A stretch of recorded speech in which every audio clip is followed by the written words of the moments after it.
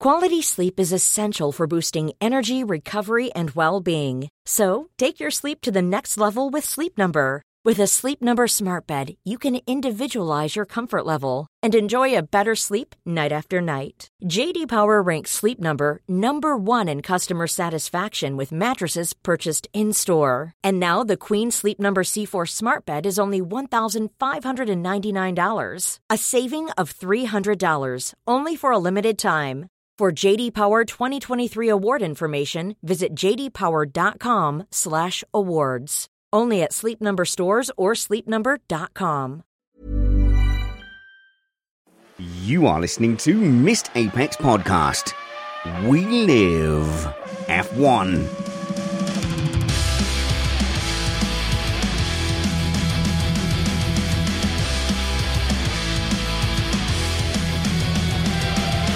Welcome to Missed Apex Podcast. The title of today's show is The Rumors Were True. Perez retires in Mexico. That title supplied by Ing0 on Twitter. Hi, I'm your host, Richard Reddy, but my friends call me Spanners, so let's be friends. Welcome to our Mexican Grand Prix race review, which was a little better than expected for Mexican Grand Prix. The secret to life is low expectations, and I had none. So to come to a race here in the Mexican Grand Prix and have racing action, have a well-timed red flag that brought the pack together, and just have some genuinely interesting things to talk about was a massive bonus, as we have this American sandwich in between the Brazilian Grand Prix and COTA. So we'll talk about Perez retiring very early, Hamilton provisionally in P2, but you never know with these scrutinies. Let's hope we don't get interrupted mid-show again. We'll talk about that Norris charge from the back and more from a surprisingly good Mexican Grand Prix. But first, let me remind you that we're an independent podcast produced in the podcasting shed with the kind permission of our better halves. We aim to bring you a race review before your Monday morning commute. We might be wrong, but we're first. I'm joined in the shed from Americaland by Matt Trumpets. Hey, Matt. Well, we gave everyone penalties last week, so maybe no one gets a penalty this week. Yeah, fingers crossed. The only investigation we've got hanging over our heads is whether Leclerc will get a penalty for having the flappy wing thing. I was making more of a thing about the pit lane deal. Oh, yeah, you want to go into the pit lane shenanigans in qualifying? Not necessarily, but I personally have some thoughts on that, yes. We'll definitely get there. And joining us from England as the clock turns into the witching hour, it's Chris Stevens. Hey, Chris. Hey, Spanners, I can officially tell you that the Leclerc flappy thing has been given no penalty. Is it? Oh, I'm glad he's got away with that. Not just for Charles Leclerc, but, think of poor Derek in the end plate bay, who's been sitting there worrying whether he cost Leclerc the P3 and the podium. And also, whoever was supposed to be waving the meatball flag at him, because why would you give him a penalty after the race if you never gave him the flag? That would have been the one that saved him. And joining us from Canada, atop a moose, it's Christina Lee Mace. Hey, Christina. Hey, Spanners. Good to be here. It's a reasonable time for me. So I'm happy. I have my Red Bull. I'm ready. Is it an actual Red Bull? Is that an allegiance? Yeah. Okay. It's the peach flavor. All right. I don't drink the regular flavor. That one tastes like you left a bunch of Jolly Ranchers out in the sun for 5 hours. Not an advert. Let's get on to the race review.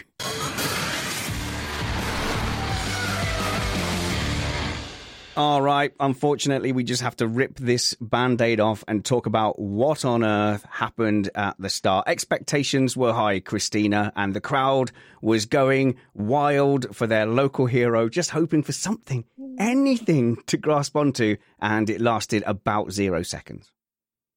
You could see it coming as well. Like, the moment he started going on that charge, you could tell that he wasn't braking soon enough, and I jumped out of my seat and screamed a couple expletives as I saw it happening. Pretty sure I scared my neighbors and definitely scared the cat. But it was just another thing where you're watching a driver have so little patience. Like, he had the whole race to get up to P2. He was in a car that, without any question, would have gotten up past those Ferraris if he had just been patient. But he wasn't. So Perez said in the interviews afterwards that he was only thinking about winning the race during that incident. And what's that old motorsport adage that we always say before the start of each race? You can't win on the first lap, but you can very easily lose it. And Perez just went the complete opposite direction with that and gun-hoed it into the first corner. I mean, I've watched the onboards back a few times. Where he aims for, it looks like he's barely going to leave enough space for one car, let alone two. Yeah, I hadn't thought of that. Yeah, we literally always say you can't, and that's something we even talk about like in karting, in sim racing. Is you get through turn one, you can't win it in turn one. And he, as a very experienced Grand Prix driver, has come on the pin afterwards and gone, I was going to win it in turn one. But like, did he actually think that he had the pace this weekend to take it to Verstappen, even if he'd have gotten past him somehow? Like, did the data show him he had the race pace? I think he's banking on the fact that it's very hard to pass at this track because of the altitude. So we'll probably explain this every single year we come here, but because of the altitude, the thin air, the cars overheat very easily, and that means you can't run that close together. And we saw this an awful lot in the race. People, as soon as they get anywhere near each other, they have to find the cool air, not stay in the slipstream, and it means there's actually very little wheel-to-wheel racing. By Mexico Grand Prix standards, this race actually had quite a lot of wheel-to-wheel action. It did. But 90% of the time, you're looking at just, you can't get close to the car in front. So normally, if you lead out of those first three corners, you're in a really good position for the race. Yeah, but they didn't get that far. So I guess we play an early game of, because this could go either way. I don't know which way this game's going to go, but we can play Whose Fault Is It? Whose fault is it? Okay. I tell you what, in our Missed Apex group chat, I just dropped in there just for a laugh. I did say, well, what penalty do we think Leclerc will get for that? Is a race ban enough? Is the question I put. And my crew, who've known me for a long time, all went absolutely nuts at me, calling me insane. So, Matt, I'll make the case to you. Leclerc just understeered into Perez and took out the home hero, I would say, on purpose.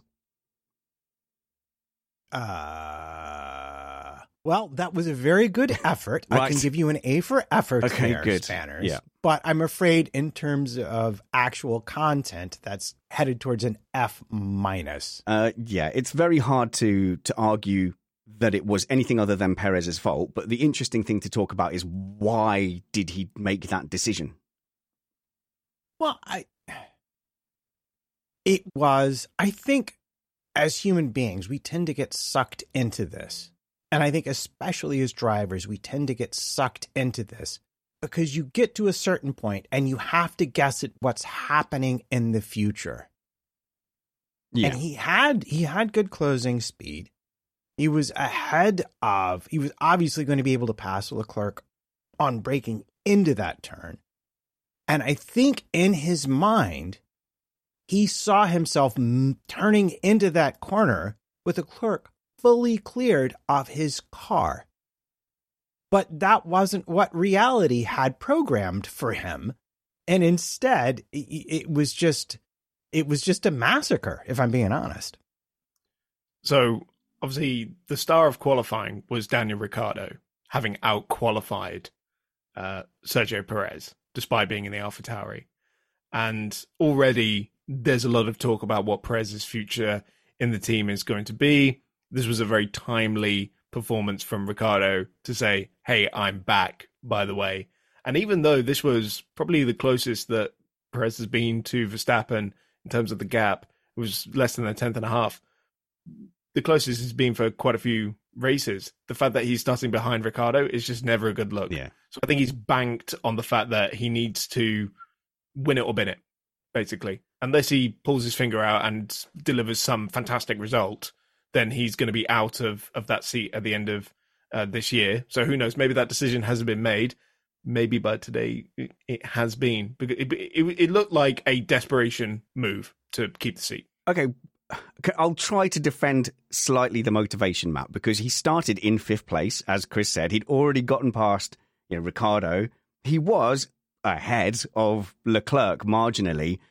it's very difficult to go, right, you're effectively second on track, and you think that into turn 2 you're going to be fighting for first, but actually the correct thing you should now do is brake more, move out wide, let cars rush down the inside of you. We saw Hamilton, who's one of the best that's ever driven in the sport. Hamilton did the same thing on his teammate as well. So, what would you want him to do? Well, let's not forget, like, if we are going to make apologia for Perez, let us not forget how both wide and long this current generation of car is. And we've seen the most talented drivers in the world unable to tell if they've actually driven off the track or not. So I do have some sympathy. But again, I'll just get to the point. If you are there and you are Perez, I think the correct move at that point, rather than turning in, is simply doing what I saw at least 2 other drivers do. Just drive off the track, come out in front of everybody, right, and then give Max back P1. I mean, it worked for Hamilton. Problem done. Problem solved there. When did Hamilton do that? 2019, I think, and it worked for him. I think he might have done that a couple of times. But yeah, so when he turned in, Chris, I think, like Matt said, he thought there was going to be a gap there.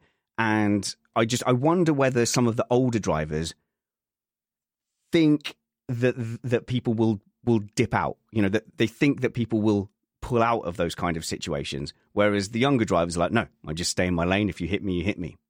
Oh, 100%. He would have expected Leclerc to back out. But they don't. But why should he? But they why don't. Would he? Leclerc doesn't, Russell doesn't, Norris doesn't. They don't do it anymore. No right to. Perez is the one who made that 3 wide. If yes. anything, he should be the one backing out of it. Leclerc's got no reason to yield the position at that point. So I don't blame Leclerc for it. Oh no at all. No. I'm not even like 1%. No. I'm not even suggesting that he should back out. I'm just wondering if there's been an evolution in terms of whether drivers would back out. I think a lot of drivers, like from the olden days, it was always, oh yeah, Senna gives you the choice whether to crash or get out of the way, and that was seen as sexy and dynamic. Whereas now, if you give a modern driver that choice, they go, okay, well you're crashing into me, and it's correct. Yeah. If you occupy the space I'm in, I'm not jumping out of the way. I'm here. Yeah, but there needs to be some sense of fight or flight, really, doesn't there? Because that's what ends up costing you in championships in the long run. And obviously what this ended up doing was putting Max Verstappen in the lead, which was the last thing Ferrari wanted. And I'm not going to speak on behalf of all the fans here, but I think a lot of us watching it, that was the last thing we wanted as well, because that was the race kind of done and settled at that point once Max got into the lead, because you can't give him an inch, otherwise he'll take a mile and romp down the road with it, which is exactly what he did. Well, I get back to, with this generation of cars, we've seen it in three wide incidents now. Even when the middle car is fully cognizant, they are in the sandwich and try to back out. It is almost impossible. You wind up catching a wheel either on the inside car or on the outside car. And if you want to give Perez credit, it was just bad luck for him that Leclerc chose to hit Perez instead of Max, because it was going to be one of them the way that turn was going. Yeah, he had no choice, but he didn't take evasive action. And obviously, look, it's beyond doubt that that was Perez's fault, but it was so gutting for the event, because it did leave the home crowd with nothing to cheer for, and a little unfair of them to boo Leclerc. But if you're at home and you get all this access to the angles, we must have watched it like 4 or 5 times. We didn't even know there was a big hole in the side of Perez's car, so I was still holding out hope that he would get out of the pit. And they were doing such a robust job as well. Like the mechanics were checking all the wishbones. There was people looking at stuff at the back, and then someone noticed the dirty, great big Leclerc wing-shaped hole in the side and went, oh no, we've got to call it. And when you look at the replay, it's not even a small hole. It's like the size of like a 5-year-old. The hole in the side. But I think everyone was so focused on like the suspension that I don't know if they didn't see it straight away, because it took them quite a while to call it. All right. Well, I think we are out of defense for Sergio Perez, so I think we can move on to the rest of the start. Christina, not exactly the most robust defense from the Ferrari duo at the start of the race. No, it was not. They kind of dropped like stones. I mean, you could tell that at the beginning they were trying to make sure that the two of them were going together through turn one. But that obviously very quickly fell apart when Incredibly. Leclerc's car was damaged just enough from that contact with Perez that it meant that he wouldn't be able to pull together as good of laps as they would have liked. They still did a decent job, but it was definitely very lackluster. It was passive. And this is the thing. It's the start that disappointed me most, Chris. It really did feel like they just rolled out the red carpet. Right. So, little defense here of the maneuvers. Because remember in 21 when Verstappen nailed both the Mercedes? Yeah, around the outside. Bottas moved to the middle of the track and gave Verstappen that nice clean braking line to swoop round the outside, nail both of them into the first corner, take the lead, right? If you give him the inside, he's just going to outbrake you and move on to the inside as well. So forcing him into the middle, maybe into a pinch point, might be the way to go. And on the initial getaway, that's actually what they managed to do. The problem was that the actual starts for both Ferraris wasn't really that good. Max had a really good start and had already outdragged Sainz. Yeah. By the time they got into that little sort of kink in the straight and found himself the inside line. So in terms of where they tried to position Max, I think they actually did all they could. The issue was the actual get away from the line.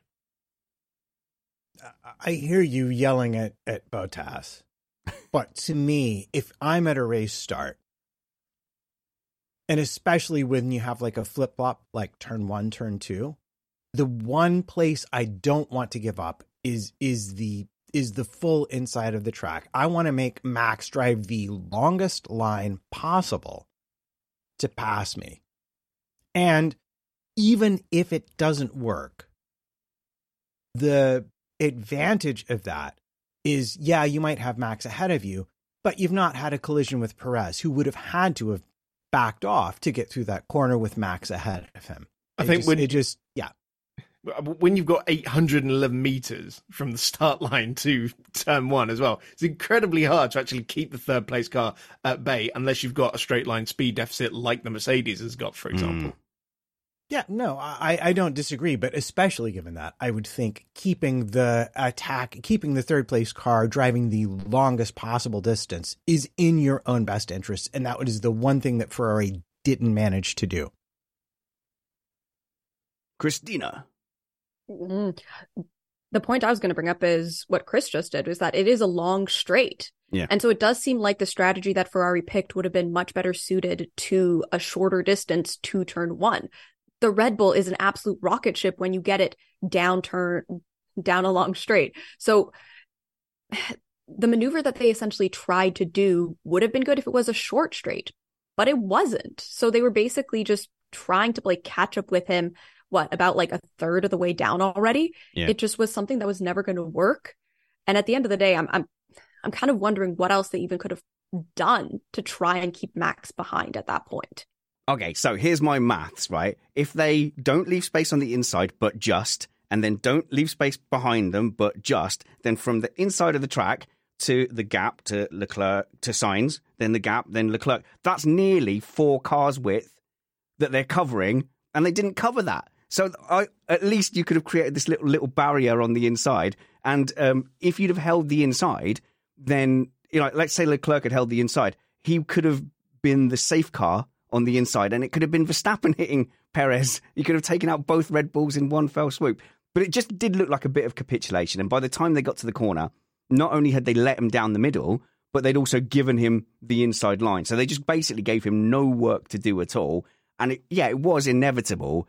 It was just a very disappointing start to the Grand Prix, because you think of all these connotations that could work out over the course of the race, and then within one turn, the home guy is out, the dominant champion has cruised his way literally from where did he start the Grand Prix? Third.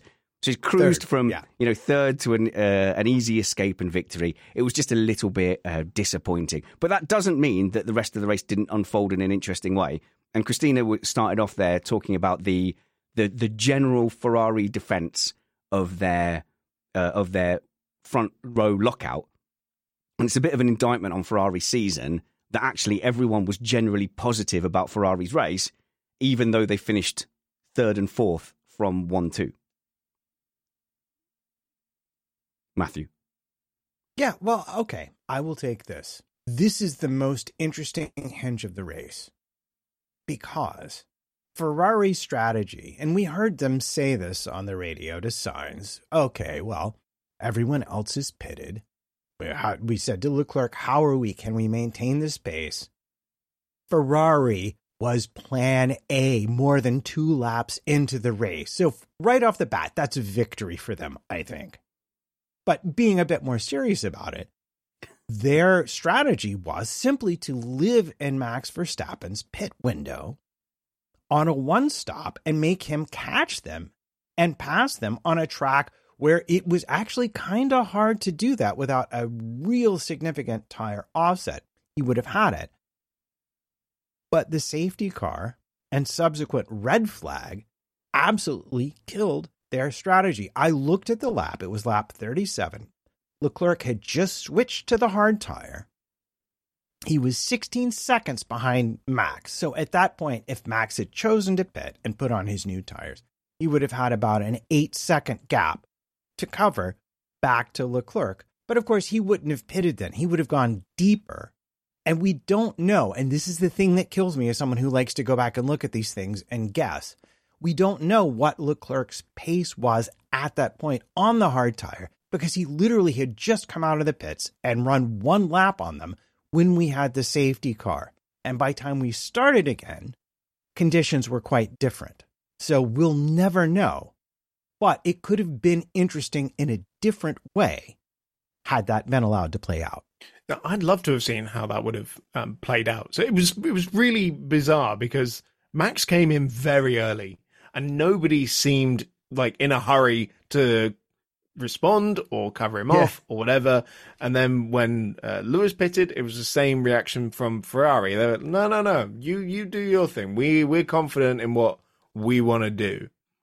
And we've seen Mercedes use this kind of strategy in the past as well, where when the undercut is so massive, as I think we were seeing here, that if you just pit a lap later, well, you're gonna lose out, and then you're on evenly matched tires, and it's going to be very hard to pass. So you try and create as much of a tire offset as possible by extending that first stint and then coming back at them with better tires later in the race. And Lewis has made that work in the past.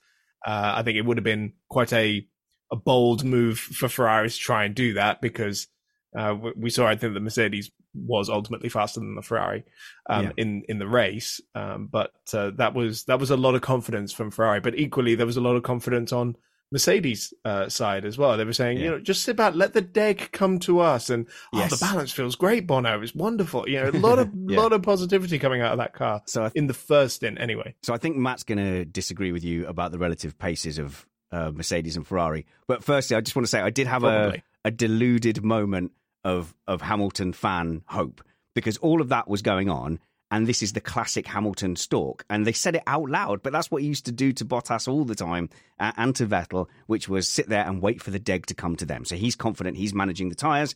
And at some point, you don't get the same traction and Hamilton comes and swallows you up. And in fact, he had to do that against Ricciardo. Ricciardo was doing a good job defending as well. And Ricciardo was able to hold him off for those first several laps, way longer than I thought.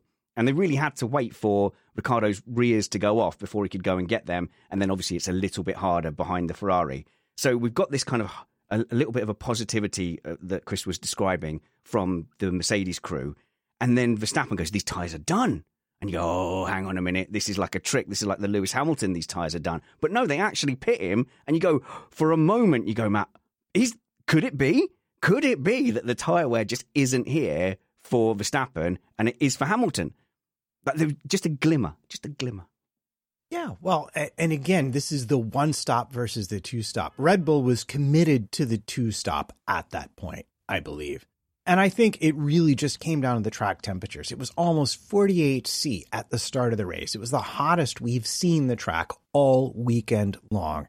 And it was definitely not helping Red Bull in terms of their tire management for it to be that hot. Not the only team to be caught out by that, but they were convinced Red Bull was. They had the pace with the two-stop to really just crush everyone.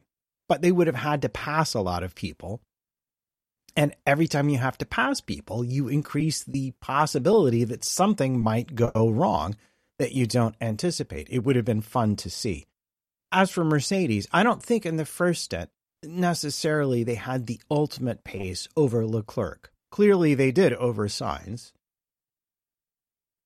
But once the track temperature dropped, and especially with Ferrari restarting on the hard tire, the advantage entirely swung to Mercedes and Lewis, despite Lewis's own misgivings about that tire going so long. So also hats off to the Mercedes engineering staff for absolutely nailing that car. Anyone on the medium tire did far better than anyone on the hard tire in that last stint. So that's interesting, like, because did anyone have any faith in the Mercedes call when they came out on mediums? Because this is what we were saying before the red flag. You go, well, Mercedes should be in a good situation here, but they're going to do something weird, like picking a 2014 Hypersoft, a used Hypersoft. And then what do? They come out on a used medium. And my lack of faith, Chris, was disturbing. Oh, I'm sure, but it really did seem like a long way to go. Bearing in mind that Verstappen only went 12 laps on those tires or whatever it was, but 17. 17, whatever it was. I don't know.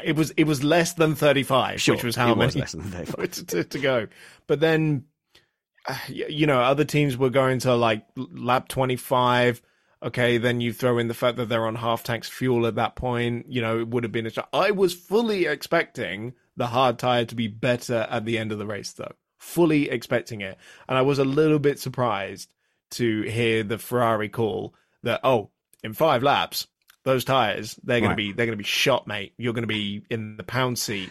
And those 5 laps never came in the next 30 that we were running. And Lewis even kept enough life in the tire to get the fastest lap right at the end of the race. And it wasn't just Lewis being really good with them. I think everyone on the medium tire still had really great pace at the end of the race. I think Piastri was probably the only car that was struggling, and he's been known to not really be the best at looking after the tires. Yeah. So this is, I think, what bothered me most about Ferrari was all the way through the race, they thought they were nailing it. They seemed very, very pleased with themselves. So all through the radio conversations, they were calm, plan A. We've got this. We're all over it. Don't worry. Your hards are fantastic, and Hamilton's are about to turn to jelly. And they literally just slept walked through the race. And I find myself cheering Ferrari on in a weird way because I want them to be good enough to be worthy of me hating them again. But it's just not happening. But if they were frustrated all the way through, Chris, I could accept that more. But honestly, all the way through, they were like, "We've got this. We are all over it." So we were talking about confidence earlier, slight overconfidence from Ferrari in the second phase of that race. But, we're talking about a race where Leclerc, with half his front wing missing, still managed to completely outpace Carlos Sainz and pull like a 8-second gap or whatever it was before the red flag came out. So clearly things still not 100% in that Ferrari camp. No, and they were so happy with going long again, and they basically they volunteered a 6-lap undercut to Hamilton. They volunteered it. They didn't have to give Hamilton a 6-lap undercut, but Hamilton was just behind 5 seconds, and then it was something like 6.5 seconds by the time it had all shaken off, and they didn't have a massive tyre offset, nothing to make Mercedes even slightly worried. But when you talk about a track where everyone was predicting the undercut would be king, and then you just volunteer a 6-lap overcut. Anyway, absolute madness from Ferrari. Let's get away from Ferrari and onto happier things. Let's jump to something super positive. Daniel Ricciardo, Christina. That has to be one of the biggest smiles we've seen in the paddock for a long while, all weekend really. It's been a delight to see, especially when we went through the last 2 years with him at McLaren, and we already knew he was feeling better when we were seeing him doing all the press for Red Bull. But getting to see him actually drive and actually put what he's capable of doing back out there, it brings you a very specific type of joy. Like, you didn't want his last year in Formula One to end with McLaren, to end on that low. And that was kind of the biggest thing, is that whenever he retires, the hope is that, you know, you end on a high, whatever that may be.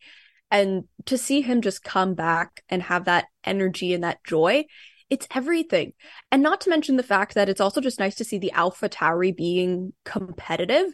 Like, I still go back to it being 2021 when Gasly was consistently putting that car up in 5th in qualifying. Yeah. So they had a good car. And then the new regulations came in and they were kind of just fumbling the bag these last two years. And that's just so disappointing, especially when they're affiliated with Red Bull. So it's good to see Ricciardo doing well, but it's also glad to see that they actually are working on that car and are making positive changes to it. Because it's just disappointing to see a car on the grid that could be doing well because they have the resources to, and it being complete and utter poop. It's okay. You went right there with the P word. Okay, but the theory is that this is a bit of a spike. So I mean, they were talking about having very Mexico specific upgrades relying on mechanical grip, and the quote from their race director was that the Honda engine Hondas very well in high altitude, whereas the other engines don't Honda as well as their Honda. They literally kept saying Honda over and over again. I don't know if they had the press briefing, but so an advantage from the Honda, an advantage from the layout, and a reliance on mechanical grip, perhaps. Christopher. Well, that Honda or Red Bull powertrains, whatever you want to call it, they called it a Honda. has traditionally been good at the high altitude circuits. You know, the Sao Paulo, Austria, Mexico as well.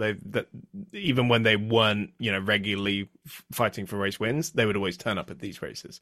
But I will say that when Daniel Ricciardo broke his hand in Zandvoort, I thought he was done. I thought we're never going to see Ricciardo in an F1 car again. Or if he comes back for a couple of races, that'll be it. He just because after what happened at McLaren, and then he didn't have a great return in the AlphaTauri, and then literally second race, you know, smashed his hand to pieces. And I just thought, he's done. We won't see him again. I will absolutely rescind that now because Daniel Ricciardo is at 100% back. Like the old flame was 100% there, not just in his speed, but in his absolute daring wheel-to-wheel racecraft as well that we saw on display on many occasions in that race as well. It was really good stuff. And it's interesting when the pace suddenly started coming up in qualifying, you looked at, he was getting the tow from Tsunoda, who was being a bit of a guinea pig because he was starting at the back anyway. And so you think, he was just getting the tow. But then even when he got to Q3 and Tsunoda wasn't there, he's still blindingly fast and one of, if not the fastest cars in the final sector as well. So genuine pace. Matt, tell him why he got carried away. No, there was genuine pace there, but you know, it's a one-off. One-off, surely. Matt, bring some cold water on this. Okay, so I hate to crush everyone's joy with cold, boring facts and numbers. But first of all, my favorite thing about all of this weekend was discovering that Ricciardo can't actually turn the wheel without lifting his pinky a little bit. Oh, no. You know, like when people drink the fancy glasses. Yeah. Absolutely 100% true. And yeah, I think for him personally, this was an incredibly important milestone. And I will be the first to admit, I looked down at the grid at the red flag and I'm like, wait a minute, why is Ricciardo still all the way up the grid there? The car had genuine pace. Yeah. But the car has genuine pace because, number one, the Honda power unit. And yeah, I know. Okay, sorry. Excuse me. The Red Bull powertrain power unit maintained, developed, and installed by Honda, who no longer shares intellectual property with Red Bull, but whatever. The Red Bull powertrain has always been exceptionally good in Mexico. And on top of that, we know that for whatever reason, they have figured out how to set the car up so that it is very, very difficult to pass and very, very good at passing other cars down the straight. And I think energy mapping comes into this, recharge comes into this, a lot of stuff comes into this. But if you watch Ricciardo and his fights when he was being chased down, coming out of the last turn, out of Perel Tolda, you could see the amount of distance he gained onto the opening of that straight made it virtually impossible, even for, like someone in a Mercedes powered car, like to get around him. Well, you say even in a Mercedes powered car. Look at the teams that were struggling with cooling, and it was McLaren. All of them. Well, no, but particularly struggling with cooling was McLaren and Mercedes. They were the ones you were seeing like getting out of the slipstream and out of the dirty air the most, and that's the radio calls you heard. But I don't think that's a surprise because we've seen it over the years. As soon as cooling is an issue, Mercedes seem to struggle. So there's something where is that not right, Chris? Well, I will say Ferrari really struggled with it as well, because that's why they couldn't get anywhere near Lewis at the end of the race, even if they supposedly had better tyres. They couldn't get anywhere near him. It was the tires. Well, yeah, of course, but no, I agree with you about the McLaren. But then it was mostly Norris talking about it, and he was well in the pack. And obviously Lewis was mostly doing it when he was trying to pass quite a few cars, both the Ferraris and Ricciardo as well. So I think it is just a case of whenever you get close to someone at this track, the car just overheats because the air coming off the car in front is already been worked, so it's hot. Okay, well, a bit of a spike there for AlphaTauri and for Daniel Ricciardo, but I think it is gone, Chris.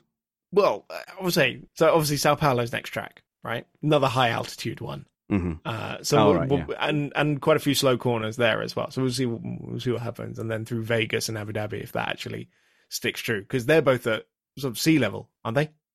Because Matt, you'll know this. Where's Las Vegas in relation to the sea? I do believe it is a bit above sea level, but I don't think it's anywhere near as high as Brazil. But we're talking about AlphaTauri, and we should mention that Daniel Ricciardo's performance today single-handedly vaulted them past Haas, and had a certain other driver not slightly lost their cool, they would have passed Alfa Romeo as well. Wait a minute. Slightly lost their cool or got taken out? Whose fault is it? So, AlphaTauri's Yuki Tsunoda came up against Piastri, and it wasn't their first clash earlier in the race. So I think the lap before even, they'd raced through turns 1 and turn 2, but they finally came together at the end of turn 1. So we are going to ask Mr. Squiggles, whose fault is it? Is that your cat's name, Christina? Squeaks McGee is his name. Why did I go to Mr. Squiggles? In fact, do you know what? We'll go for the human opinion first. Christina, whose fault was it? It definitely more so Yuki's. He went into a line that was just a bit too much on the inside. And again, he made the mistake that we saw Hamilton do, that we saw Perez do. And the reason why I'm going to be a little bit harsh on Yuki is that he has made a point to say, I watch old videos of these other drivers, specifically Alonso. So you know that he at least has the foresight to look at other mistakes that other people are making in an effort to not make them, and also to study other people's racecraft. And that is an excellent skill. But then to go and to make this mistake, it's also quite egregious. Like he did the exact same thing. He went a little bit too much on the inner line. And yes, Piastri, he went a little bit wider than I think I would have expected looking at the turn as they first started. But if we're talking the game of centimeters, which we are, Yuki took 2, Piastri took 1, and they collided. So Yuki did exactly what Perez did at the start, but worse, because Yuki turned in about half a kilometer too early into the corner and went into the side of Piastri's car. I got no idea what he was thinking. And this is another driver that's under pressure as well, because there are 4 Red Bull seats, but there is a 5th driver in contention. The fact that Liam Lawson is not already confirmed in that seat for next year, it grates me. And I think that there are more performances from Lawson coming through in Super Formula that are making Red Bull raise an eyebrow. I think he didn't even win Super Formula. only because he got unlucky with somebody decided to pole vault over the barriers at 130R. If you know the Suzuka layout, okay, so there was a bit of a horror crash at 130R near the end of the lap, and one car ended up at Degner 2, which is in Sector 1, I think, at the end of Sector 1. Because it's a figure of 8 track. Yeah. Oh, gosh, yeah. So that launched over. But luckily, everyone was okay. Well, I think the only injury was a concussion. Thankfully, which is an absolute miracle. There's such a guilt as a motorsport fan, because some of the most spectacular things we'll ever see are the crashes. So you kind of go, ooh, and then you have to quickly wait. And then as soon as you know everyone's okay, you can go, wow, that was an amazing crash. That was so cool. But there's that moment of like, ooh, like Magnussen spinning out into that barrier, a cloud of shrapnel. And in fact, sometimes, though, when you see that cloud of shrapnel, you should really see it as a good sign, because it means there's been lots of impacts that weren't going into the driver. Every bit that falls off is some energy that was being transferred, breaking that part rather than going into a driver. But then you see like fire and smoke steaming out of it. And there is still that 80s F1 fan part of me that just goes, oh my goodness, I need to see that guy get out of the car. But I tell you what, we're diverting a little bit, Matt. But even when Magnussen got out, he looked a bit shaken. That was a proper hit. Well, yeah. I mean, there's nothing better than turning your car to the right and then having the rear wheel decide you should go the opposite direction into a wall immediately. And that was for those who didn't see it, it was definitely a rear suspension failure. The left rear toe link looked like it just decided it had had enough of today's race and was going to go home without the rest of the car. And not only did it require the replacing the Tech Pro, but it was like the car itself caught on fire. You couldn't imagine a better visual metaphor for Haas' entire season than that car after Magnussen got out of it, which, yes, we're all grateful that, modern technology has made these crashes so survivable with so little injury. But, we should never forget there is that element of danger is kind of always there. And again, slight little detour, but, we talked about AlphaTauri. They're jumping up in the constructors just from this one race. Had Tsunoda been there, it would have been more. I know. Hulkenberg was defending for his life for a single point against the Alpines. And, of course, Haas has now come away with nothing in this race as well. And these are really important battles. These are every point really does matter, because it's going to be tens of millions in prize money at the end of the season. So frustration is kind of has been a theme running through the drivers who are under pressure. So you look down the grid, and there's only really a couple of teams where there's drivers on equal footing at the moment. Well, at the moment, temporarily, Aston Martin seem to have two equal drivers. We'll definitely get to that. And Ferrari have two fairly equally matched drivers at the moment. Everywhere else, there's massive pressure, and we're seeing the drivers under pressure making these kind of mistakes. And if you roll a lap back with the Tsunoda Piastri thing, they go into turn one. Tsunoda has to kind of take to the outside and just about stays on, but really kind of leaves his foot in and makes a little bit of a desperate jab there, and they lock wheels, and he was lucky to get away with that one, Chris. And then the frustration, I think, bubbled over. And like you say, It's a good comparison. He did pretty much what Perez did, but from much further back and much earlier. So it was a much worse version of the Perez move. And hoping that Piastri was going to disappear from that was just wrong. The fact that Tsunoda kind of had the floor wiped with him by Lawson, a complete novice. Yeah. Was bad enough, but now Ricciardo's coming back to form as well. And okay, using this race as an example is bad because Tsunoda's weekend didn't even get going. He was starting at the back of the grid before he'd even turned a wheel in the car on Friday. So we'll see what the pace is like in Sao Paulo.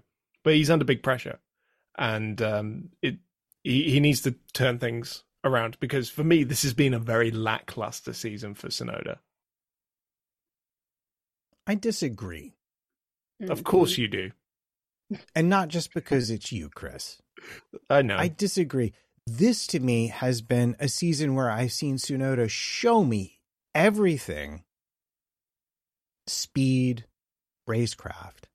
But the missing ingredient is exactly the same thing that I have long criticize Leclerc for.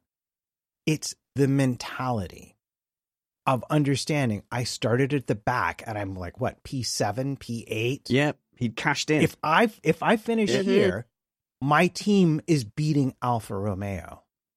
And honestly, like, I get it. He had several bangy wheelie moments with Piastri, not all of which were entirely on him. I think the car had pace over Piastri. His tires were going. But having gotten the run on him, he was like, just mentally, he was like, okay, I've gotten past him more or less. I'm at the turn.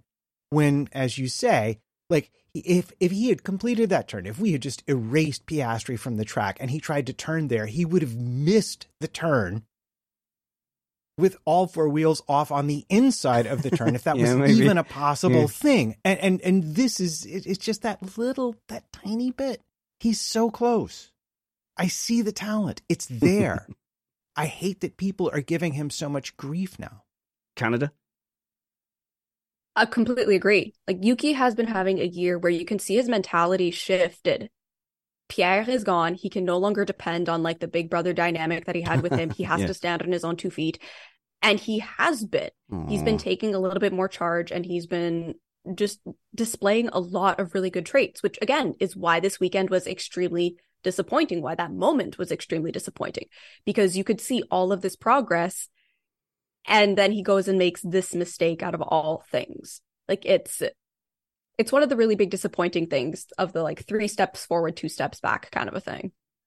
So I completely forgot that this had happened, but clearly in the Tsunoda incident, the camera team remembered not to show the wide shot of them going through the grass where they disappear behind the digital advertising, because that's what happened to Leclerc on the first lap. You know, he disappears behind this red banner. Oh no!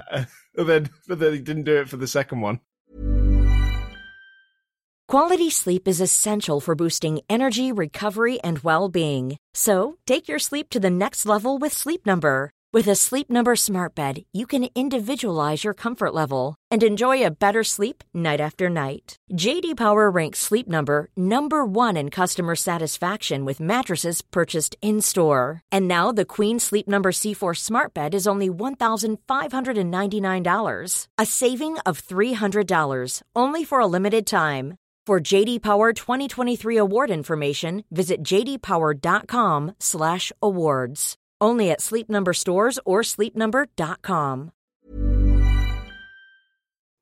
This podcast is brought to you by Factor. Healthy eating made easy. Hi guys, Spanners here. I'm delighted to talk to you about our partner, Factor. So if you want healthy, chef-prepared, never frozen, always fresh meals with a 50% discount, stay tuned for a moment. I don't want to come across as lazy, but when I get in a work tunnel and my stomach says we're hungry, I generally need to sort that out immediately. My stomach is not a patient entity. It sends me round the corner for a hot dog. And yes, hot dogs are the greatest mustard delivery system on the planet, but it's not the calorie smart choice. Factor gives me calorie smart choices, protein plus choices, and even keto choices. And there's enough variety with 60 add-ons to help you stay fueled up and feeling good all day. What are you waiting for? Get started today and get to your goals. It's got things like pancakes, it's got smoothies, midday bites, everything you need. No prep. That's the key one for me. No prep. Factor meals are ready to heat and eat. No prepping, cooking, or cleanup needed. No mess means less to go wrong, and it means I don't have to ask, whose fault is it? When certain people get upset at the state of the kitchen. Factor is the perfect solution if you're looking for fast, good food with no cooking required. So, you want that 50% off? Now, when I say 50, it's the numbers 50. So head to factormeals.com/Apex50 and use code Apex50 to get 50% off. That's code Apex50 at factormeals.com/Apex50 to get 50% off. Oh, there was a couple of really good helicopter shots on the broadcast, and it was Bottas overtaking someone, and they just had this helicopter shot, and it was like a movie. They were. I thought it was Ocon, but yeah, okay. So so was it Gasly? Oh, one of them. Yeah, one of the Alpines, but it was following them in a cinematic way, and the helicopter was just focusing on them so perfectly, and you could follow the battles through the corner, and it came to the culmination of that, and then they went to the onboard of the lead car, and then so you go, why the lead car? At least go to Bottas's onboard. But yeah, there was some really interesting things they were trying to do with that helicopter, but the most interesting thing they managed to do was to avoid the fireworks completely. I don't know if one last thing on Yuki Tsunoda with the team orders during qualifying. They said, someone interviewed him and said, it was such a good team thing of you to do to give the slipstream to Daniel Ricciardo. And his answer to the interviewer was, I was forced to. Not I was asked to. Not, oh yeah, it was a team order. I was forced to. It was like, I really want to make clear that it was against my will and I didn't want to do that. And you go, you could have just won such big points there. All right. We've got a couple of topics I want to get to. So Lando Norris and Russell. Where should we start? Should we start happy or sadder? Let's start Lando. Lando Norris. All right, let's talk Lando Norris. Lando Norris, driver of the day or not? Let's have a show of hands. Who thought Lando Norris had a spectacular weekend?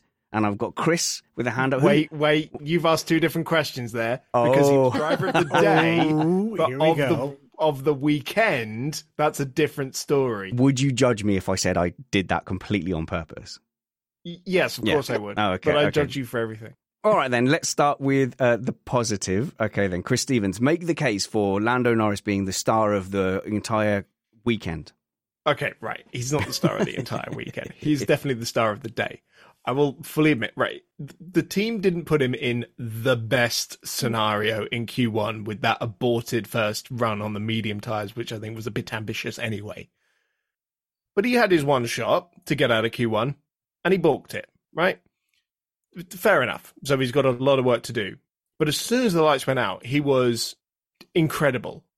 He was able to make up those places, even though he had to pit way early because he was starting on the soft tyres. He had incredible pace once he was in clean air. And that did most of the work for him up until the red flag. Then he gets a bit unlucky again with a bit of a less than perfect start.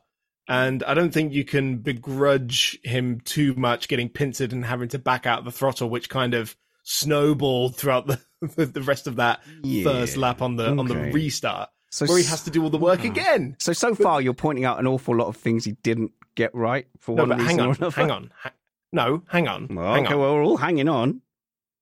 Because first of all, I say he had the excellent pace in clean air. But the second half of the race after the restart was where he really earned his bucks. Because there were no pit stops. He couldn't just find free air and make up that pace and the positions in the pit stop phase. He had to pass every single car the old-fashioned way. And on a track where we've already talked about, it's very difficult to pass. He went from 14th to 5th and also pulled off two absolutely stunning, beautiful, just chef kiss maneuvers right towards the end of that race. Hang on, wait, the one where he slammed into the side of Ricciardo? That one? Is that one of your... Slam into the side of Ricciardo. I bet they barely even felt that. Christina, come on, you've got to have a counter to this lunacy. Not really. Oh, okay. All right. Did he make mistakes? Yes, but at least he fixed them himself. Yes, he could have had a better weekend if he had a better restart. Obviously, that would have been ideal. Yes, he could have had a better starting position right from the beginning if his Q1 strategy squeaks, don't attack the couch. Okay, that feels like a you issue. That's a domestic issue going on in... Catherine! Okay. Naughty kitty. But, sorry. Long story short, he at least went and he did the thing. He fixed his own mistake, which is huge. And with Norris, he's been one of those drivers that you look at and you can tell he has all this talent, but he somehow has still felt undercooked. He has been in F1 for 5 years at this point. He just clocked in his 100th race, and yet it still feels like he has work to do and progress to make before he's going to be the ultimate version of Lando Norris. And it feels like this weekend was seeing part of where that could go very clearly. That second half of the race where he was just like, possessed by I don't know what, but he and the car became one, and they just blitzed through the field. Yeah. And it was amazing to see. Like, that shift in who he was driving as was magical. So yes, he made mistakes. At least he cleaned up his own mess. And hopefully that little spark is here to stay, because I'm all for it. Cleaned up his own mess, unlike Squeaks McGee. Am I right? Oh, my goodness. Yeah, he does nothing. This late at night, you know, we can excuse some cat yelling and some cat wrangling. I liked it. Cleaned up his own mess and made some great overtakes. That is the recipe, the classic recipe for driver of the day. That is driver of the day fodder, isn't it? And it's much more exciting to watch the driver you like do an amazing comeback charge. And so I won't deny that was fun. I won't deny that overtakes were impressive. I won't deny that it was exciting to see him, mug Ricciardo off with that malicious and brutal contact. But he was fighting bums for most of the race compared to where he's at. Chris, it's a fair analogy. I hate the fact that you use that word, though. It makes it sound like they've just pulled someone off the M25 to drive a Formula One car. They're great drivers. No, I know they are. But it's a bold boxing term, isn't it? It's like, well, you're not fighting the contenders. You're fighting lower ranked boxers to make yourself look good. And that's why he looked good today. He was pulling overtakes on Aston Martins and Alpines when he should have been overtaking Ferraris. He was pulling them on super fast AlphaTauris and Mercedes. And I know that had everything gone according to plan in qualifying, he would have been fighting for the podium today. Such was his pace. But ultimately, when you look at it, he's absolutely spanked Piastri in that race, coming from where he did to not only pass him, but then also keep going further up the order as well. He's shown that as amazing as Piastri is, we know it, Oscar's still got a lot to learn. I'm being shown up here by the cat. Okay, everyone, ignore the cat and focus on the Grand Prix. So, yeah, I shouldn't have called 2/3 of the grid bums. But what I meant was that wasn't his real fight, Matt. That wasn't his real fight. No. It's hard to get away from just this one sentence, which is this weekend, Lando Norris could have had a podium and he didn't have one. Yeah.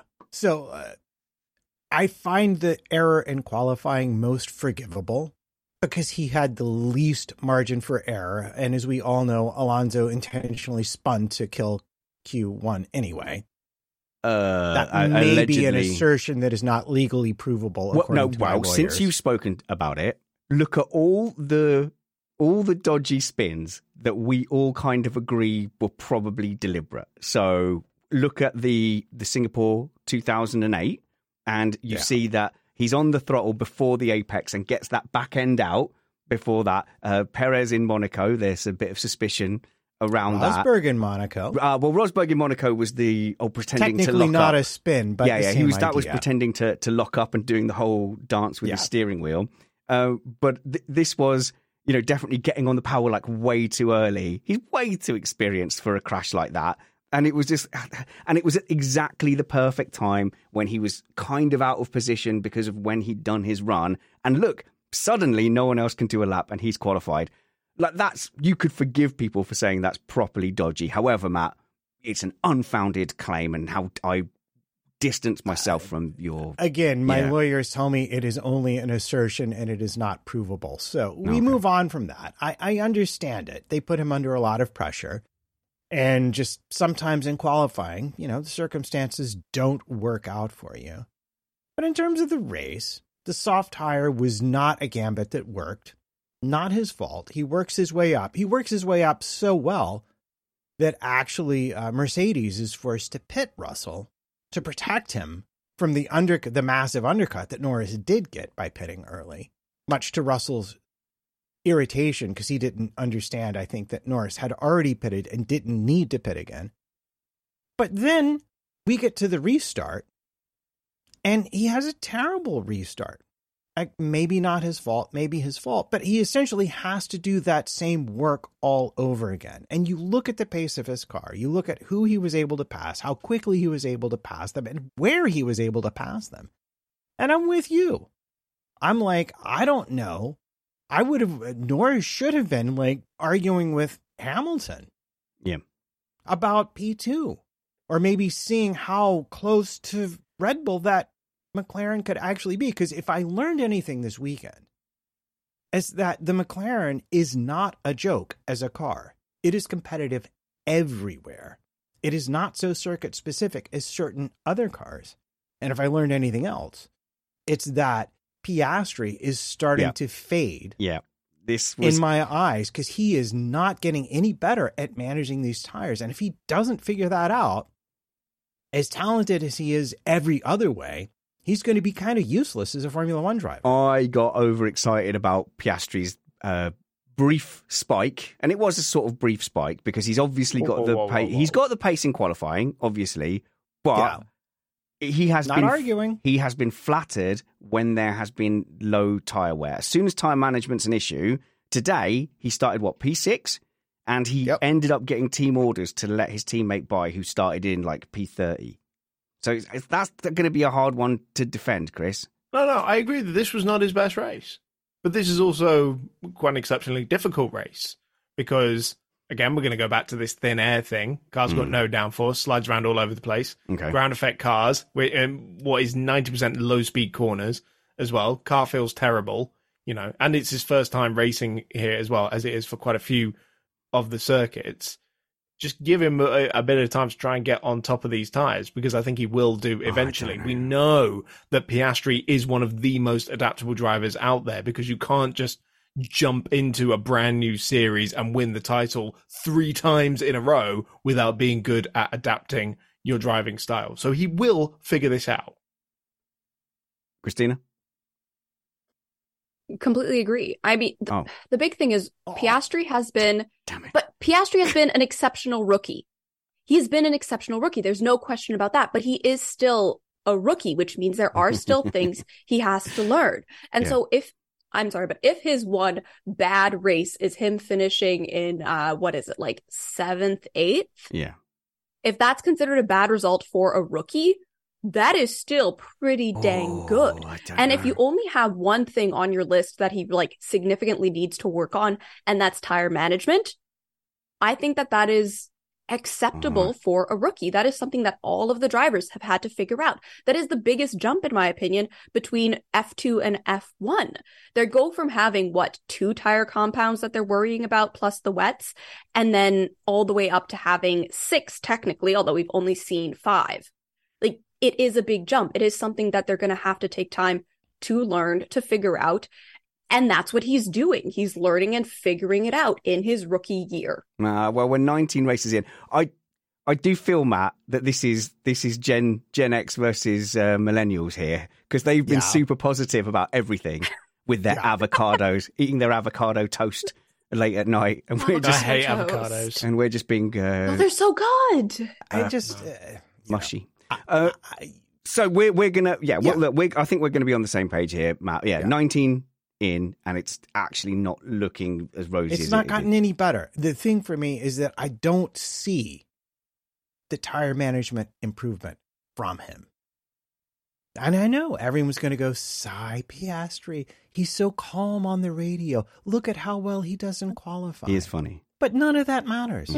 What matters is where did you finish in the race? How many points did you bring? And how were you able to help the team? Now, I think McLaren is going to be perfectly happy to keep him around, because he clearly has the mental whatever you want to call it, to finish well when he's in a well-finishing position. But he's going to need to show them that he's improving on his ability to manage the tires, because when your teammate who started in 19th or whatever, and then on the restart starts in 14th, catches you in 8th or whatever he was, and you're told, okay, we need you to find a half a second a lap, or we're going to ask you to let him by. And your response to that is to lock up. Oh, yeah. That was unfortunate. Admittedly, that's probably an audio thing. It didn't actually happen like that, but still, Piastri's response was basically like, yeah, okay, no way. See you, Norris. Yeah. And this is the same kind of thing we saw happen with Ricciardo and Norris. Oh, yeah. I just got to master driving this weird car. And then And then it just pretty much messed Ricardo up as a driver. And Australia has entered the live chat. Hello, live Patreon chat, by the way. Thank you so much for supporting us. The only reason that we can afford to be here at 2 a.m.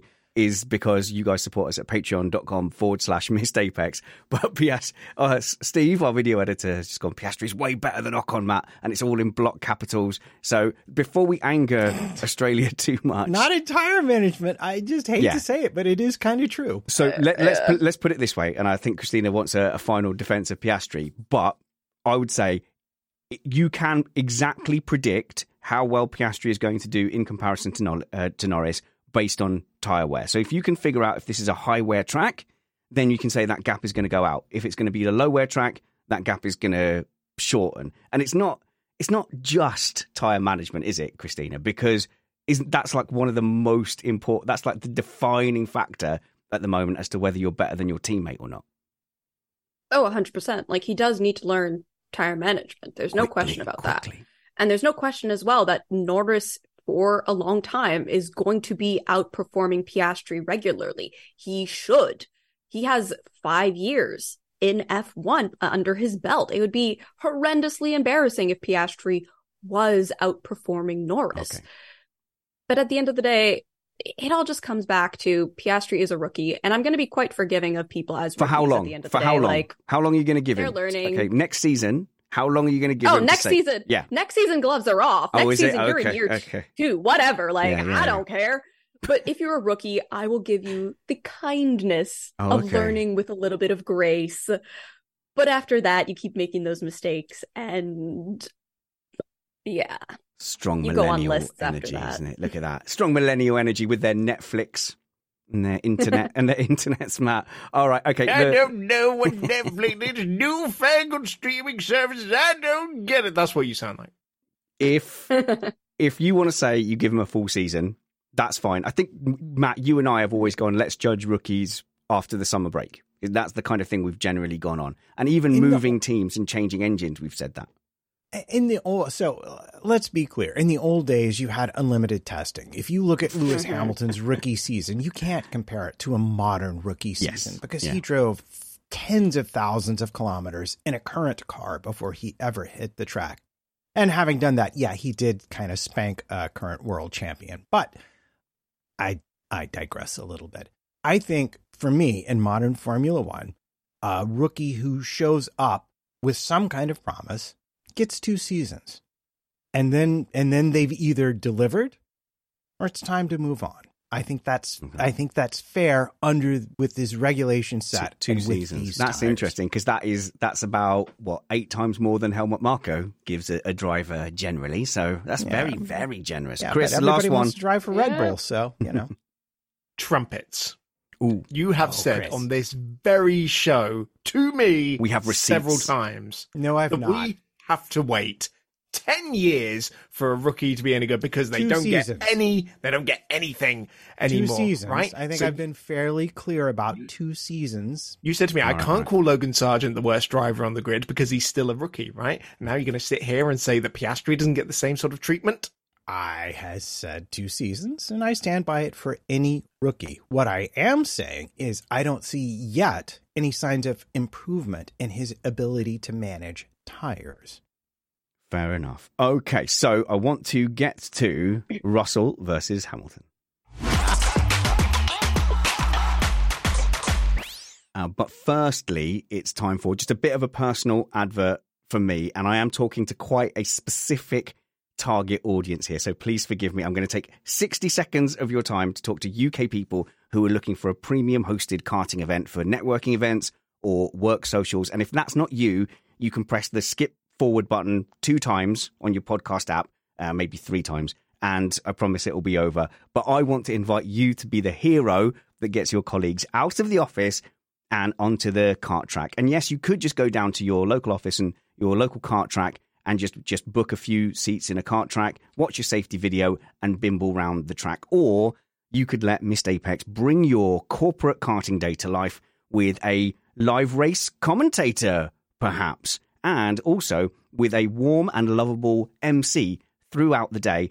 at a kart track near you. Missed Apex will arrange a dynamic sprint race format bespoke to your group that cultivates a fun spirit of competition that we call Race Driver Karaoke. It's an immersive day where you will feel like a driver battling for the win over a course of heats, culminating in a grand final. Because after all, karting is all about having fun, but it's more fun if you win. So if you want the optional extra, we can provide driver coaches and we can film a professional video of your day as well, and we can sort out post-race food and drinks. So once we agree on a venue and a date, you won't have to worry about anything except your own lap time and getting that stubborn client to finally sign a contract when he's giddy on the thrill of go-karting. So I have to be clear, this isn't aimed at like Timmy's birthday party or a stag do. It is a premium event. We're very much pitching this for business event management. But if you want to let Missed Apex help you do this, because on a go-kart day, the karts do most of the work, but Missed Apex could help you with the rest. So if you're looking to host a networking event or you've forgotten to book your Christmas company do, then contact us via www.missedapexpodcast.com/karting or email me spannersready@gmail.com.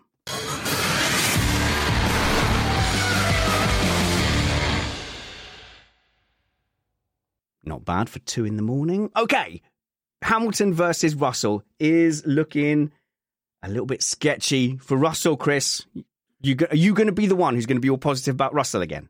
You're going to defend Russell? I mean, Hamilton versus Russell. I mean, was it even a fight? No, but this is what I'm talking about. it isn't a fight, and it's starting to look a little bit like the same as Piastri, really, in that anytime there's any tyre management involved, Russell is not doing well. Yes, again, he's got a little bit of qualifying form, but at the moment, over the course of this season and the back end of last season, I mean, he's not doing any better than Bottas. The only thing he's got in his favour is he's more aggressive on track, but really the pace difference is around the same. The points difference is around the same. Is it much of an upgrade? He's better at bothering Lewis. Oh, yeah, he's much more aggressive. than Bottas was, that's for sure.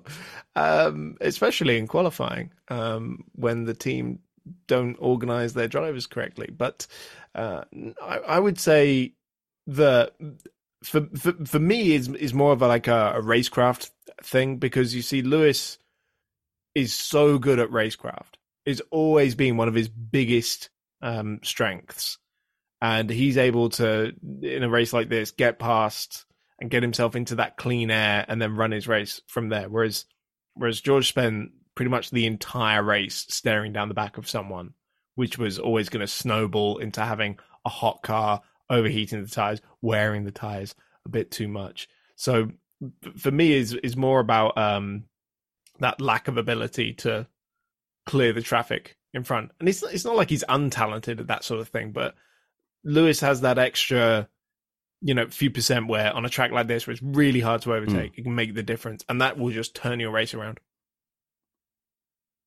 Well, I mean, to me, this is classic, because did we not hear that message from McLaren to Lando? Russell.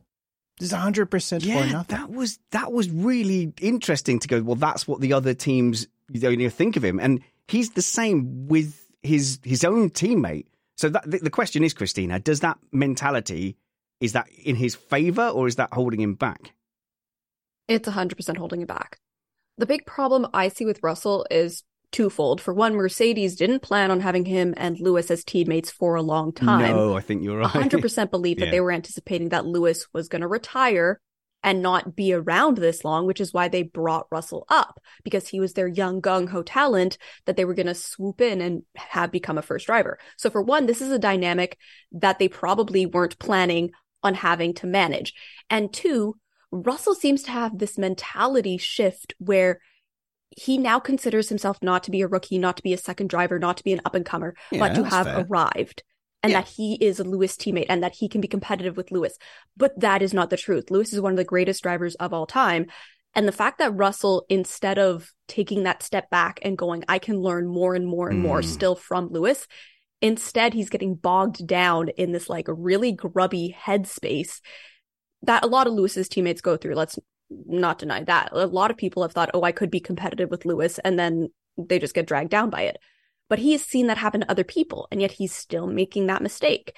He's making the mistake of not taking advantage of learning from Lewis, which, you know, we'll see how open Lewis would be to teaching him as well. But probably not at all. Still, Russell's head game, yeah. Wouldn't it be weird? A significant problem. Wouldn't it be weird, though, if Russell would just capitulated like that? Wouldn't people complain that he then wasn't pushing? Oh, 100%. Yeah. But I'm not talking about capitulating. I'm talking about keeping the head, like keeping the mentality open that there is still something to learn from Lewis. Still be competitive with him, still try and bring it to him as best you can, but don't delude yourself to thinking that you are at the same level as Lewis and that there isn't something you can learn from him. Every single driver on that grid should know that there is something that they can learn from Lewis.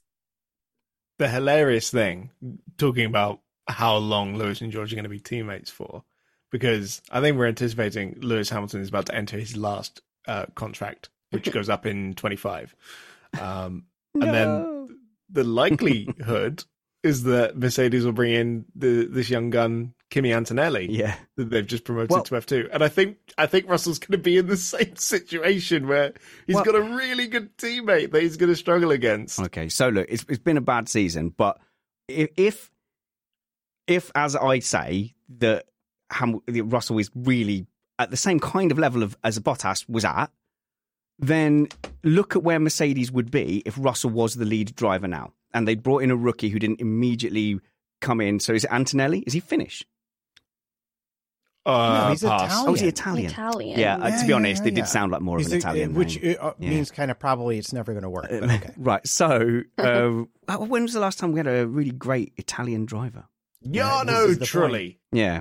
But they're due. I would say they're only. Oh my god. Yeah. They're due. Well, yeah, they're due. But if I've commentated on his son. Oh, there you go. Racing. Yeah. If Russell, who is in P8 in the championship at the moment, 70 odd points behind Lewis Hamilton, if that was their number one driver with a rookie coming in, now Mercedes wouldn't be looking at P2 in the championship. They'd be a long way off Ferrari, and it would look like a much worse car.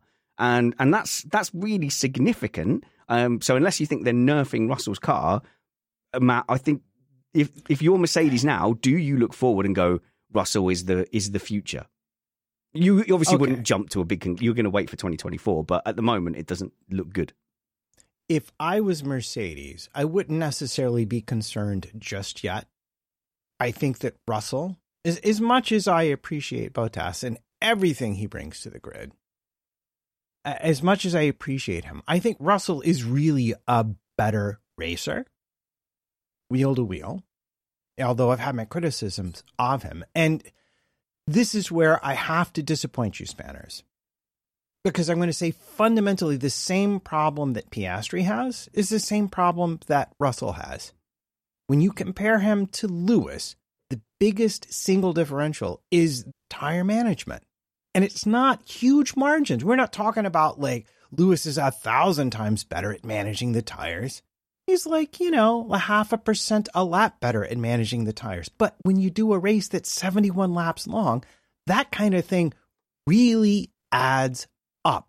And if I'm Mercedes, my only concern is that Russell doesn't figure that out before Hamilton decides to retire. So I keep looking at the lap times. Obviously, like today, we were really watching Hamilton's lap times because we wondered if he was going to get caught by the Ferraris. And my goodness, and then my goodness, was he consistent? Was he consistent? My goodness, it was like 22.7, 22.7, 22.7. Maybe the odd lap in the 23s, and then he still had enough in the bag for that final lap. He was definitely controlling that. Yeah. If the Ferraris had made inroads, because Leclerc could do the odd 22, but then was falling back. If Leclerc had started making inroads, Hamilton tires. Thank you, Ferrari. Yeah, Hamilton definitely had a little bit more in reserve. So, but I keep only looking at the difference in Hamilton and Russell's lap time, sort of mid stint. What I'd be curious to see is, are they closer together at the start of the stint, and then that changes, as the tire wear develops. And I don't know if you've looked at that. There wasn't really time for me to go back and look at that. The other thing, if anybody wants to go look at that, you can go look at that and you just go hit replay and look at your timing screens. It's pretty easy to keep track of. But what you also want is a track map and an idea of what kind of traffic the person was in, because running laps in free air fundamentally compared to sure. running laps in traffic is apples and oranges. And that is then cumulative. So once you've had your Yes. laps in free air, that's already damaged you through the stint. So perhaps we can't compare that, but I think there is enough evidence to say, the race pace isn't as strong. Over the whole season, it's pretty clear that Russell can be faster in qualifying. But when it comes to race pace, Hamilton still has the edge. And he mainly has that edge because he's better at managing the tires. And it's not a skill you can't learn. It's just a question of how long will it take you? And that's why Russell wasn't on the podium, but Hamilton was. And we reached the podium of Missed Apex Podcast's Mexican Grand Prix race review. And poor little Christopher, you've been a right trooper today. I can see you there slapping your cheeks together and going, come on, Chris, wake up. You can do this. It's been a yawny episode for me. It is 20 a.m. here, I will say. But even the come Americans are not as sprightly as normal, because normally this is a lunchtime endeavour for them, and now this is getting into the evening. They've got half an eye on their mobile telephones as people are ringing them up to go to the nightclub and to the soirees that they are so accustomed to in America. On a Sunday? I don't know. I don't know how America works at all. So we'll It's start. glamorous and fabulous, and aren't you sad that you're not here? I am sad. I'm good. I need to visit New York. So, Christopher, Hey. you've been doing commentary stuff. It's going well. You're turning into, and your hair is very Johnny Bravo today. I like it. You're looking fitter around your face. I can see your cheekbones again. So that's all good. Yeah, I've lost 8 kilos, I think, since the last time I was on the show in Qatar. I think we did. You are camera ready. Tell people where to follow you and get hold of your stuff and see your things. Cool. Yeah. So I've just finished my first season of international commentary, but I got other bits and bobs coming up throughout the sort of off season, the winter. So you can follow me at Chris on Racing on Twitter or X or whatever you want to call it, TikTok and Instagram. Cool stuff on there. I think it's cool. Now, I've been commentating longer than you, but I only did it for a couple of years and then I gave up because I wasn't very good at commentary. But a little bit of advice, I would say if you're going to go to the in-car microphone of a driver, just let them know beforehand that you're going to throw to them. And you can see what happens when you don't do that on Chris's TikTok. So search Chris on Racing on TikTok, where you posted a very fun bloopers reel. Now, I'm allowed to advertise that. That was fine. You shared those bloopers on purpose. It was hilarious. I had a good laugh with the guy about it afterwards. Okay, Chris, before you fall asleep, what is your thing? Oh, hang on. I have to do that. What is your thing of the weekend?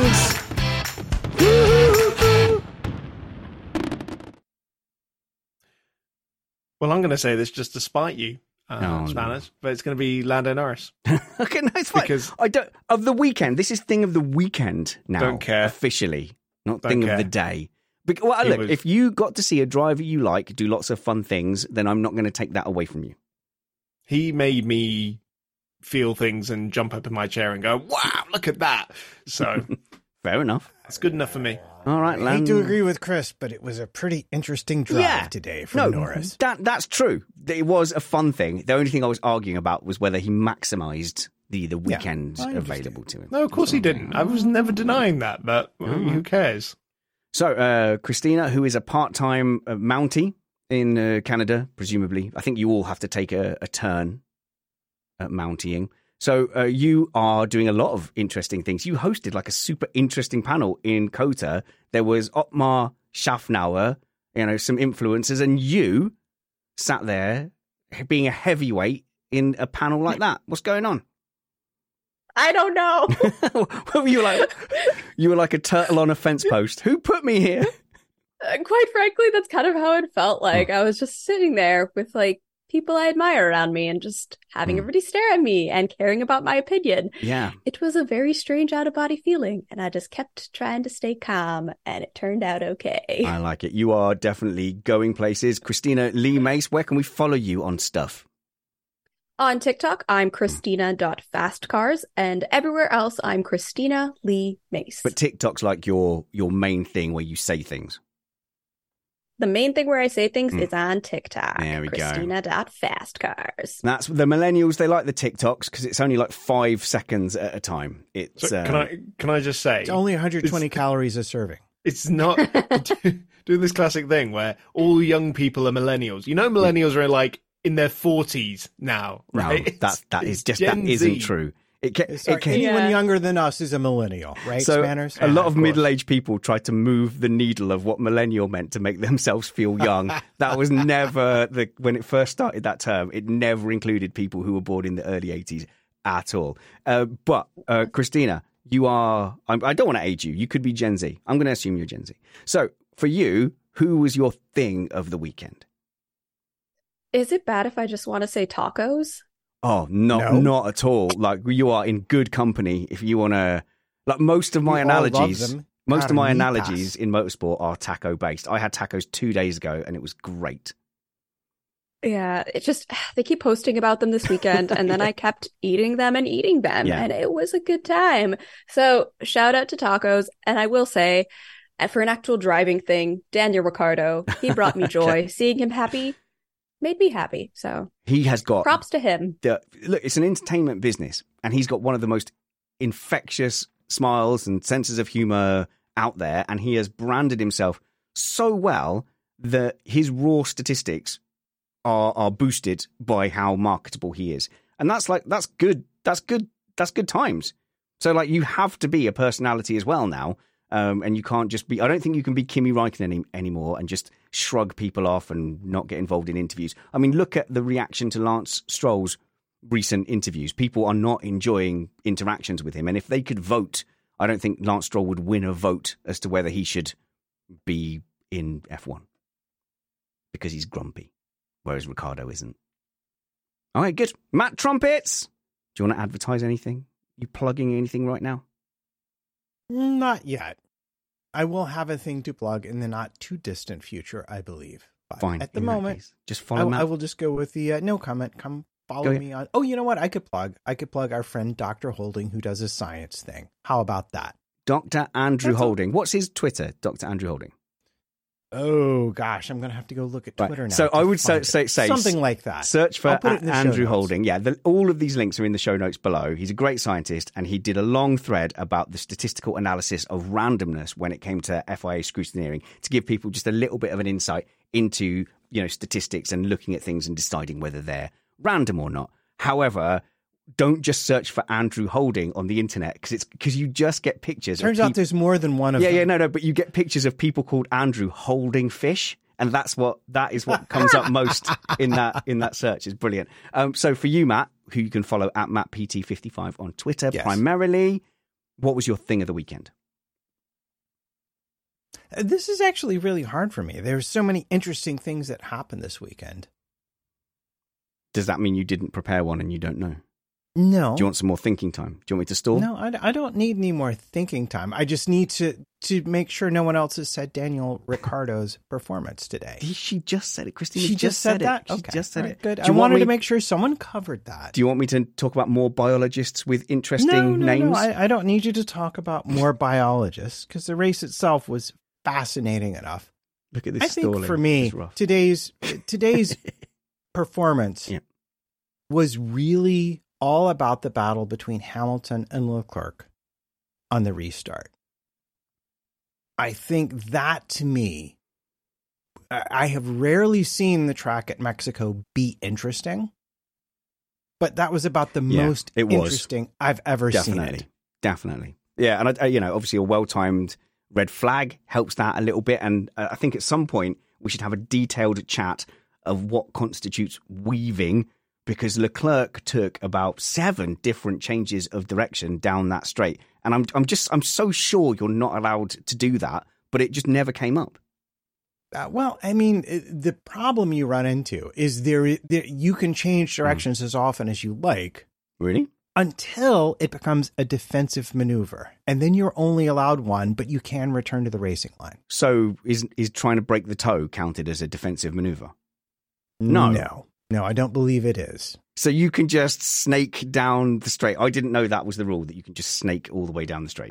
This is my interpretation of what right. I remember the rule to be at stupid o'clock at night, Spanner. So let's throw some caveats in there. But I yes. concur with your interpretation there, John. Of Matt's. All right. Well, to me, again, this is a good midweek topic. What are you allowed to do to defend is actually a great topic for us to address in a midweek show. Well, maybe we'll get Brad and Alex and Kyle on, people who, have done racing and stuff. Yeah. I'm going to give my thing of the weekend then to Lewis Hamilton. Fingers crossed there's no stewarding decision that's about to drop late at night. But to me, like P2 on track twice in a row, in a championship, in a season where, they're fighting in a mini non-Verstappen championship. He's taken 2 non-Verstappen wins in a row, and it's looking positive. So the car feels good.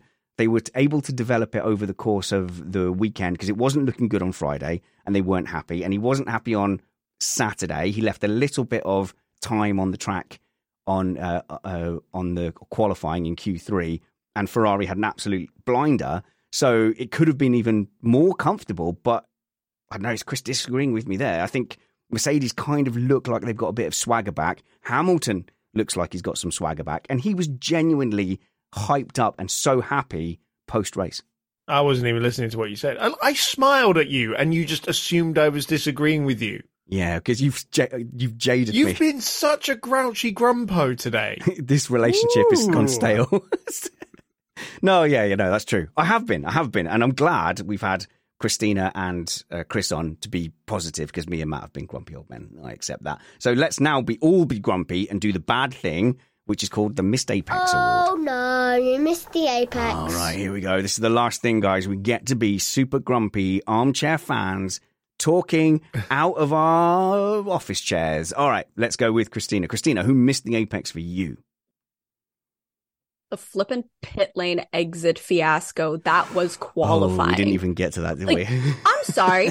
How do they not seeing that as being a problem that would come up when they were like, no, we don't want them bunching up in sector 3. It's like, well, they're going to find somewhere to bunch up. How is this not a problem that they could see coming a mile away? Who's writing these regulations? Half the time, I feel like I'm looking at a grade 12 group project that was slapped together the night before and not edited. But put that thing together half the time. Pit lane, 12 is naughty. generous. Stopping in the pit lane, naughtier. Saving that rant for TikTok. But the FIA basically said at Singapore, no, that's bad. You mustn't do that. No, they said it's sort of fine. They let him off, didn't they? And then at COTA, they said, we shouldn't have let him off. That was bad. And then they did it again. So they went, actually. They basically said, everybody did it, so I guess it's okay. It is the saddest capitulation to stupidity that I have seen in a long time in FIA decisions. Yeah, you're both off on one. And look, no one is suggesting that the drivers are particularly doing anything wrong. I believe that FIA statement that the drivers were acting in good faith, but both Verstappen and Russell were doing this. They were both. And Alonso. They both. Yeah. So Alonso and Russell and stopped. Gasly, too, who didn't even get called up. But sure, go ahead. Anti-Gasly propaganda. Okay, so no, it just Russell and Alonso stopped, but Verstappen did more of a rolling roadblock for like a good 30 seconds. He did rolling roadblock. You can see him looking in the mirrors and everything. I timed it. Yeah. It was 30 close seconds, to 30 seconds. It was 30 seconds. Yeah. I also did that. So what they're doing is they want to get the track position, but then they also want the gap. So what they don't want to do is roll out of the garage and then just accept wherever they come out. Because as they're coming out of the garage, someone else could be coming out of the garage, and then they don't know where they are in the traffic. And so instead of saying tough luck, they then try to build a gap. And they used to do that in sector 3. That's too dangerous. So now they do it in the pit lane, but you weren't allowed to do that. So they said they're definitely going to stamp down on it, but now they're saying, no, that actually probably makes sense now, actually, so it's fine. But it does seem a little indecisive. Well, it's madness, because everyone is... so first of all, the rule is can't stop in the pit lane. The rule is you have a maximum time to get to your push lap. Those aren't contradictory. The problem is the teams want gaps, and the problem is they want gaps that are sometimes 7 or 8 seconds long. Yeah. And If somehow the everyone stewards wants that, accepted yeah. the fact that we would like to have this huge gap so we can run the perfect qualifying lap as equal to two actual rules that have already been enunciated by the regulatory body. It's insane. You know, if you break the rules, you get a penalty. If they penalized everyone today, I guarantee you they just put drivers out on track earlier to avoid the problem next time. That's problem number one. Problem number two is this acceptance that it's safer to do this in the pit lane. Well, yeah, it's slower, but in the pit lane, you also have a whole bunch of human beings that aren't in cars. And if you have some kind of an accident in the pit lane, and let's be reminded, the reason we have a pit lane speed limit at all is because a wheel came off Mark Webber's car and hit a cameraman in the head. If you have some kind of an accident in the pit lane because someone has decided to go 0.1 miles an hour out of the pit exit, well, there's a whole bunch of mechanics and engineers and team principals standing around that could potentially be quite injured by this. Okay, so I don't even buy the justification that it's safer in the pit lane. Quite honestly, it's shocking to me that this has been put forward as any kind of a rationale whatsoever for this. And yeah, it does need to change, and it does need to be solved. Lee Mace, what did you do? You put a 50p in the trumpets and he's gone. He's gone off on one. My goodness, you have got to rant more responsibly than that. Okay, so we've had Christina's Missed Apex Award. Chris, who missed the Apex for you? Oh, well, there is, of course, the realization that when Perez retires, no one will turn up to the Mexico Grand Prix, and it will not, probably will not run past its current contract of 2025 because Perez will have lost his seat by then. But for me... This is sarcasm, right? The Mexican fans are fantastic and they supported all the drivers even after Perez was out. Yeah. They did. But no, for me, I'm going to give it to our man Jeansy for trying to blame Valtteri Bottas for his contact with Lance Stroll, which was 100% Stroll's fault. Just for drifting out and hitting him. And Bottas was on the track when that contact happened, right?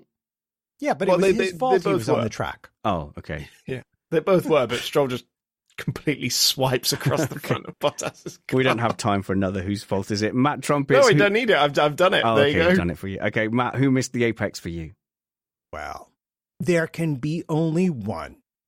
And in this case, the one has to be Aston Martin because, oh my goodness, what the flippin' my chips heck has happened to that team? Just like, it was disaster for Alonso. It was disaster for Stroll. It was disaster for Stroll. It was disaster for Alonso. Alonso made his, I'm in the last part of I'm last in the race, so my car has stopped working. Where's my lawn chair? Retirement today. No one and then bought Lance that. Yeah. went on a tear of just hitting everything he could possibly see, so he didn't have to finish the race either. Hit Sargent, Bottas. Yeah. Christina, I saw agreement there. It was just tragic to watch. Like, at least they look pretty while being tragic, though. Okay, there's that. Pretty colored car. Fair, you do have a point. It is a pretty car. It's really sad, isn't it? Because they needn't have bothered turning up today because you wouldn't have known they were even in the race. And it's so sad, bearing in mind Alonso was leading in Jeddah in the second race, in the early stages of that race. And now they're gone. They are nothing now.